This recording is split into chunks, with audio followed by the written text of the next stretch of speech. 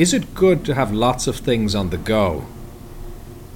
Or should I try to focus on just one really important thing?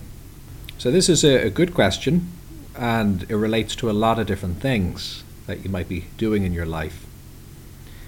And again, we can see the appeal of either direction here. On one hand, embracing a minimalism, which we talked a bit about last week, is appealing. There's something beautiful about the idea of shedding the pressures and the unnecessary responsibilities of having too much stuff or too many places to go or too many things to do, and just being a little bit more. There's a simplicity in that which gives you a little bit more space then, which itself is useful and can be used for maybe more important things or just a bit of breathing room. However, on the other hand, we can understand that there's a kind of a utility in having things or doing things, and particularly when it comes to goals, there might be a few important things in your life. So it might say, well, if we use the example of the balanced diet, we wouldn't be tempted with a balanced diet to say, well, let's have one good nutrient and stick with that for the sake of being focused and minimalistic. We know that kind of minimalism wouldn't be a good match in terms of health and nutrition. So one word that's helpful here, Swedish word, lagom, which roughly translates, I'm no good at my Swedish, so feel free to comment here and refine this in a bit more detail, but roughly translates to just the right amount. Not too much, not too little. Goldilocks of the three bears, the one in the middle, something along those lines. So of course there's parallels here to the idea of a middle path in many forms of Eastern philosophy. And that idea of just the right amount, of course, we can admit from the very beginning, mightn't be quite as simple as it sounds. What is just the right amount? However, as a starting point, it's rather useful.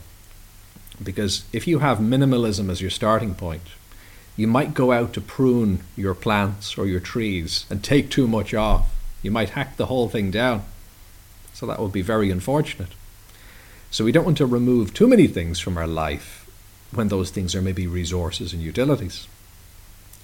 However, again, the other extreme would be to just have too much stuff going on, with the idea that quantity is really the key rather than quality.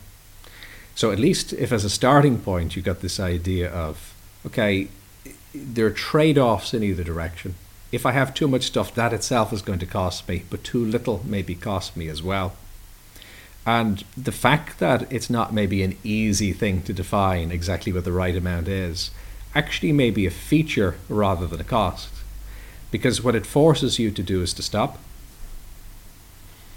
and to kind of reflect inwardly a little bit more and to ask that question, well, what is the right amount? And that then leads to the question, well, who am I? What do I need? And that leads to the question of what do I need in this moment as well? Because maybe what I needed last week, I'm done with that, but I need something else today, and then I'll need something else tomorrow, like the example of the balanced diet. Nutrition doesn't exist in a vacuum. You're going to need to tune in to, Michael Phelps, the swimmer, taking thousands and thousands of calories more than the average person, and he looks great. So there's a context to that. He's expending all of those by doing serious training. So what you're doing when you're doing it is going to come into play here. So if we think back to the example of the tree, when you're pruning trees or plants generally, it is true that if there's lots of branches and then twigs coming from the branches and there's a lot going on, that kind of the essential force, the growth of the tree, is being kind of diluted because it's going maybe in too many directions. So that sometimes can be inefficient in terms of a healthy tree or a healthy plant. And as we said, going the other extreme would be a problem too. If you hack away at it too much, well then it doesn't really have anything to work with. So there's a sort of a pruning, I suppose, that's possible, whereby if you're stretched in too many directions in your life, you've got too many things on the go, you start to say, well, yeah, okay, let me focus a little bit. Let me have a general direction here that I'm moving in.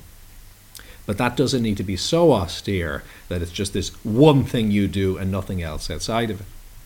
And in practice, if you were to try to have that one thing, what you'd realize pretty quickly is that that one thing is not one thing anyway, because that one thing, even to achieve that, would require doing other things, and they in turn would require other things as well. So there's a sort of a happy balance, I suppose, that can be found somewhere in the middle, where you're tuning in and you're saying, well, how can I have a sort of a general direction? And within that general direction, kind of a cluster of maybe some key themes or categories or, main topics that you're interested in, a handful of them that matter. And then, of course, there'll be action steps, etc. under that. But there'll be those few kind of branches that are spreading out that are enough to help you keep moving in the right direction. So, as always, share your experience with this. And what do you think? Because this is something that probably varies as well, depending on what you're doing. If you're somebody who produces creative content, you might need to have sort of different things on the go in order to spark your imagination. Maybe that's an issue. Or maybe you're somebody who has kind of more of a well-defined job or role than other people do. So you can actually categorize it all under one major category. And of course, there's different things you do under that, but maybe it feels a little bit more linear in that way. I'm interested to hear, because there probably is some pretty big individual difference in this as well, despite those general principles. If you found this valuable, do like, subscribe, and share. And what's your experience? Do you have any questions or topic suggestions? You can contribute in the comments, on social media using #BodyMindSelf, or at jfl.com.